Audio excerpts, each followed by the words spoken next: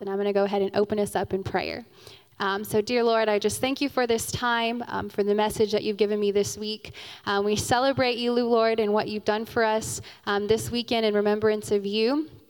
We ask, Lord, that you would help open our hearts right now, open our minds to receive from you. We just invite you, Holy Spirit, to come, and we just thank you for being our Savior.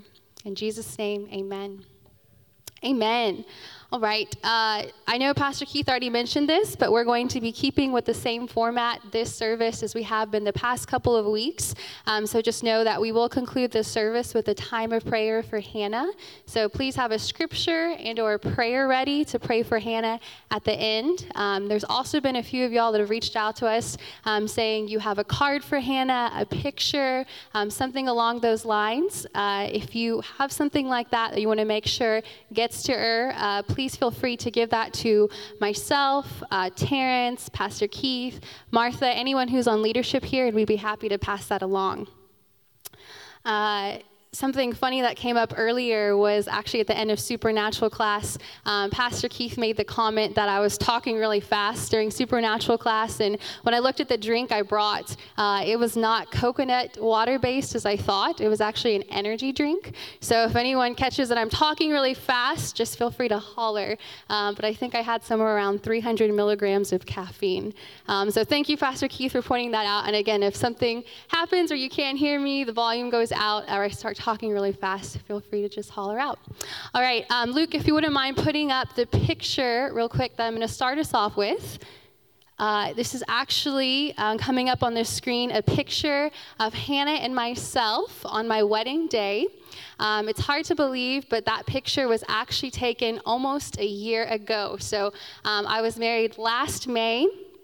Hannah was a junior bridesmaid, as my husband mentioned last week, in our wedding. And I actually chose our bridesmaids, or my bridesmaids, based off of the rich history of friendship that God had given me for each one of my bridesmaids. So each bridesmaid, there was a history of friendship that went behind each one. As that picture's coming up, the picture that was taken of Hannah and I, it wasn't taken the first day that Hannah and I met. It wasn't taken the day after Hannah and I met. It was actually taken about 2.5 years after I'd met Hannah. So when I first met Hannah, Nicole Hines, it was actually in this sanctuary. I stepped in through the back of those doors in 2017. Hannah was 10 years old at the time, if you can imagine that. So she's 13 right now. So if you remember what it was like to be 13, 13 can be a very adjusting time period, and that's what Hannah's going through right now. So at the time, she was 10 years old. I remember coming through the back doors, and she immediately came up and greeted me. So we had a children's area where all those chairs are stacked in the back at that time period. She walked right over to me. She introduced herself. There's the picture. So again, that was taken last year of Hannah and I. She came over, she introduced herself. Hi, my name is Hannah. What's your name? How are you doing today? And I just remember being taken so aback by this. She was a 10-year-old girl coming straight up to introduce herself, ask a few questions about me. So I could immediately tell that Hannah was very mature for her age. And as I began talking to her and engaging with her, I realized how friendly and open she was and still is too. So any of you that have met Hannah before can testify to that. She is very mature for her age. She's very friendly, she's very open, and it's those characteristics along with a lot of other attributes that put the call of leadership on her as well. Those characteristics have been defined more and more over the years in Hannah, and it's because of those things that we actually were able to have a lot of memories together as well. So I have another picture that we can go ahead and put up of Hannah and I along with another friend at Six Flags. Hannah and I went to Six Flags so many times. We went to Whole Foods, we went to the Asian Times Square, we went to Fort Worth, and through that, I really found not just a friend, but a little sister in Hannah. There was a process that God gave me and Hannah called friendship that he really took us to, which is what led to me, again, choosing her to be a junior bridesmaid in our wedding. And tonight I want to talk about another God process through the value of character, and I want to do that by laying out the lives of Saul and David. Now, a lot of us are familiar with the lives of Saul and David, but I want to go ahead and show you what their character looked like because they actually had a lot of similarities. So Saul and David were both anointed and chosen by God by the same prophet, Samuel. They actually both became king at the age of 30, but they had entirely different outcomes. And I just want to say before I start off that we are in a season that we may never get back again. And when I say we tonight, I really hope that you're hearing you, because you right now are in a season you may never get back again. This may be a hard season for you, this season of social distancing, but I'm hoping and praying that the message I'm going to share tonight will awaken something inside you that causes you to choose your own God-ordained character process and live for God and nothing else.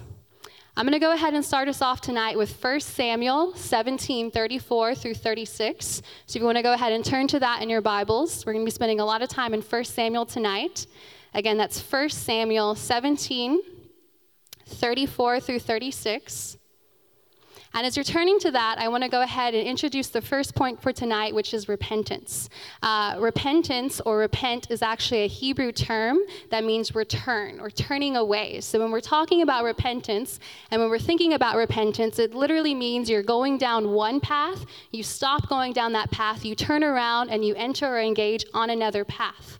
When we're talking about repentance, this could look like a lifestyle, an action. But again, you are going in one way, you stop that way, you turn around and you go to another. We see in 1 Samuel 17:34 through 36 that David is choosing a life of repentance. That David in this passage has been called and anointed to be king, and he's taking what he's learned in his hidden season and going forth and killing Goliath. 1 Samuel 17:34 through 36 out of the New Living Translation says, "But David persisted. I have been taking care of my father's sheep and goats," he said. "When a lion or a bear comes to steal a lamb from the flock, I go after it with a club and rescue the lamb from its mouth. If the animal turns on me, I catch it by the jaw and club it to death. I have done this to both lions and bears, and I'll do it to this pagan Philistine too, for he has defied the armies of the living God." Now, this pagan Philistine in this passage is, of course, Goliath, and David is choosing to no longer respond to the path that he was on, the path of being a shepherd boy, and instead responding to the call or the path of a king. He's choosing to, against all odds, go up against Goliath and take him on because he knows who he is. Now, if you turn to 1 Samuel 10:20 through 21, we see what Saul did in a time of repentance, in a time where he was called to do such.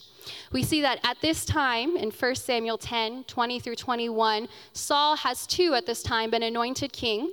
Samuel has come to him, has called him, and it is this day and time that Saul will be revealed as king to the people of Israel. The people of Israel have been calling out, crying out for a king, and Saul is supposed to respond during this time to that call. Samuel, in fact, is conducting the practice of casting sacred lots to choose Saul as king in this passage. It says, "So Samuel brought all the tribes of Israel before the Lord, and the tribe of Benjamin was chosen by lot. Then he brought each family of the tribe of Benjamin before the Lord, and the family of the Matrites was chosen. And finally, Saul, son of Kish, was chosen from among them. But when they looked for him, he had disappeared. So they asked the Lord, 'Where is he?' And the Lord replied, 'He is hiding among the baggage.' So they found him and brought him out, and he stood head and shoulders above anyone else. Rather than turning to the lifestyle of the king that he was called to be, Saul was hiding behind baggage. He had not repented from his old lifestyle. He had not stepped into the full calling of a king. Has there ever been a time where you have been hiding behind baggage, or maybe a season right now where you feel like you're hiding behind something? Have you not turned away from the things that are aligning with your calling as a Christian and the destiny that God has given you? As you're reflecting on that, I'm going to go ahead and move on to our second point, which is submission, or submitting to the process that you can currently be in. Submission is always a process because there's a time and a season for everything.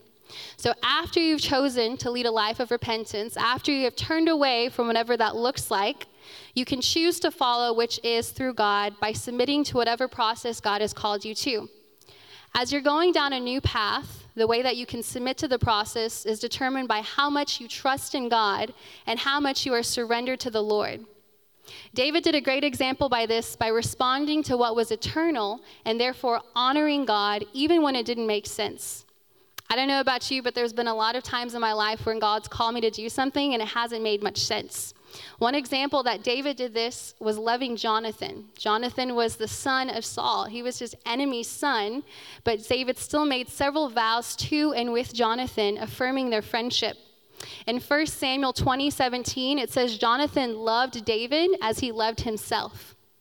David also had the chance to kill Saul, again his enemy, multiple times and decided not to because he would not bring harm to God's anointed one. In 1 Samuel 24:6-7, David said to his men, "The Lord forbid that I should attack my Lord the king. I shouldn't attack the Lord's anointed one, for the Lord himself has chosen him." So David restrained his men and did not lead them to kill Saul. Even though Saul was pursuing David, and even though David had every right to his men, or so it seemed to his men, to bring harm to Saul, he chose not to. He instead chose to honor God and submit to the process and the season that God had him in. Saul even went so far as to chase him into the wilderness and try and instigate a fight with David, and David still refused to fight Saul. In 1 Samuel 23:25, it says, when David heard that Saul and his men were searching for him, he went even farther into the wilderness to the great rock, and he remained there in the wilderness. But Saul kept after him in the wilderness. David's enemy continued to pursue him, and David did not turn around and fight back. Instead, he continued to follow the Lord's commandments and continue to put what the Lord desired before what he desired. I can only imagine that this would have been really uncomfortable for David. It probably brought danger to him and his men, and it probably brought a lot of pressure in his life. But again, he chose to trust in God in the process rather than not. If we look at an example of what Saul did, we can turn to 1 Samuel 13:7. In this particular passage, again, 1 Samuel 13:7, Saul is also called to submit to the process that the Lord has put before him, but he's responding in a different way. He's responding to things that are temporary, his circumstances, what he can see, rather than what God has already spoken. In 1 Samuel 13:7, it says, meanwhile, Saul stayed at Gilgal, and his men were trembling with fear. Saul waited there 7 days for Samuel, as Samuel had instructed him earlier, but Samuel still didn't come. Saul realized that his troops were rapidly slipping away. So he demanded, bring me the burnt offering and the peace offerings. And Saul sacrificed the burnt offering himself. In this particular passage, we see even though God has clearly spoken and Samuel has already conveyed to Saul what needs to be done, Saul still decides to take things into his own hands. He still decides to do the burnt offering himself. He sees his men trembling with fear. He sees his men leaving. And again, what does he do? He takes on the burnt offering himself and sacrifices it out of his own will. Saul responded to what was temporary and did not trust the process when he felt pressured, when he felt uncomfortable and reacted in the wrong way. In fact, it's actually because of this action that Saul's kingdom was ended. Samuel says later on in that passage, the Lord would seek after another man that would submit to the Lord, and he would end Saul's kingdom. In those two passages of submitting to the process, we learned that it's going to be uncomfortable at times. God's process isn't going to feel easy most of the times, and it might create pressure around you or even in you. But again, you need to submit to the process. It's always going to be worth it because God is worth it. And the last point I want to make tonight is growth. Growth is something that comes out of a place of repentance, and growth is something that comes after you submitted to the process God has for you. In 2 Samuel 3:1, it says, as time passed, David became stronger and stronger, while Saul's dynasty became weaker and weaker. Now, this particular verse really stuck out to me because they both were given the same calling. Again, they were both called to be king.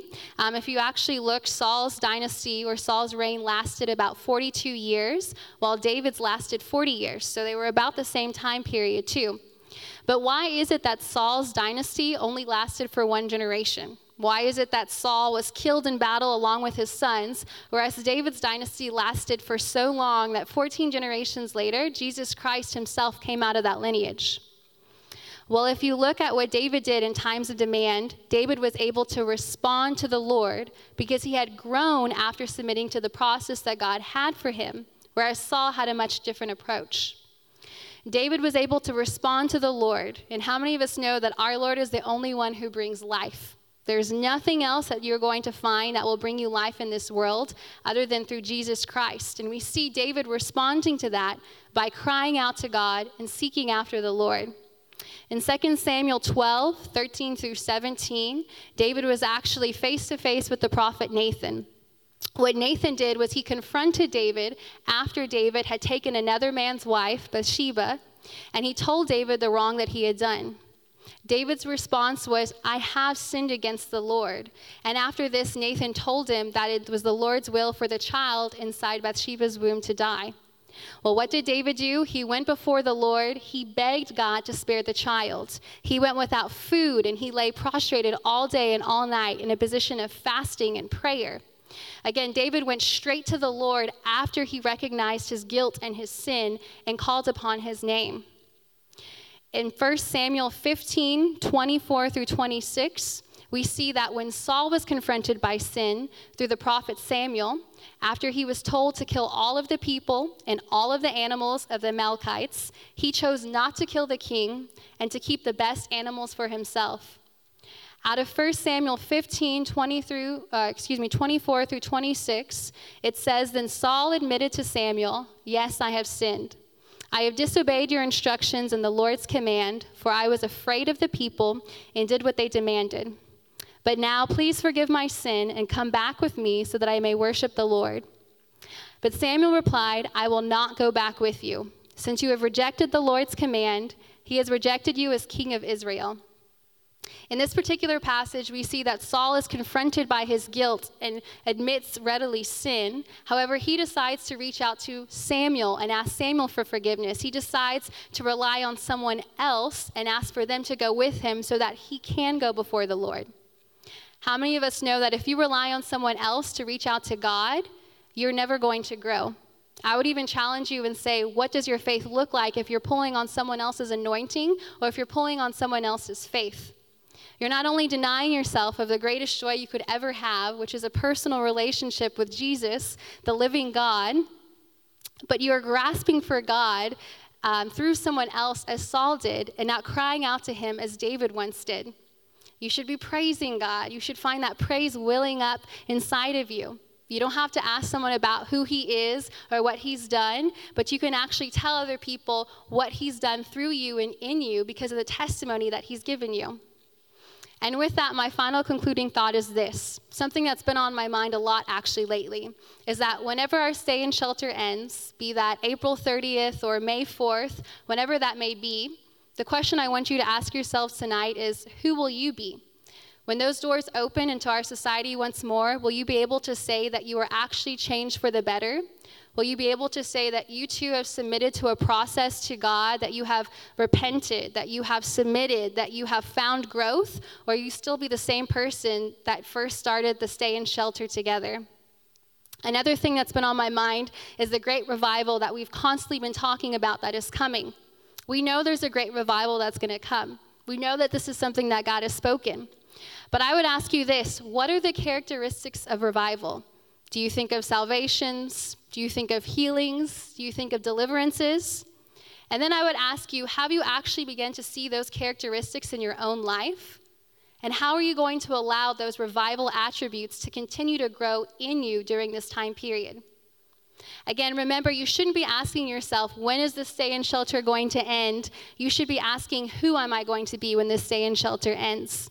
Don't let thoughts of boredom or despair taunt you. Don't let circumstances define this time.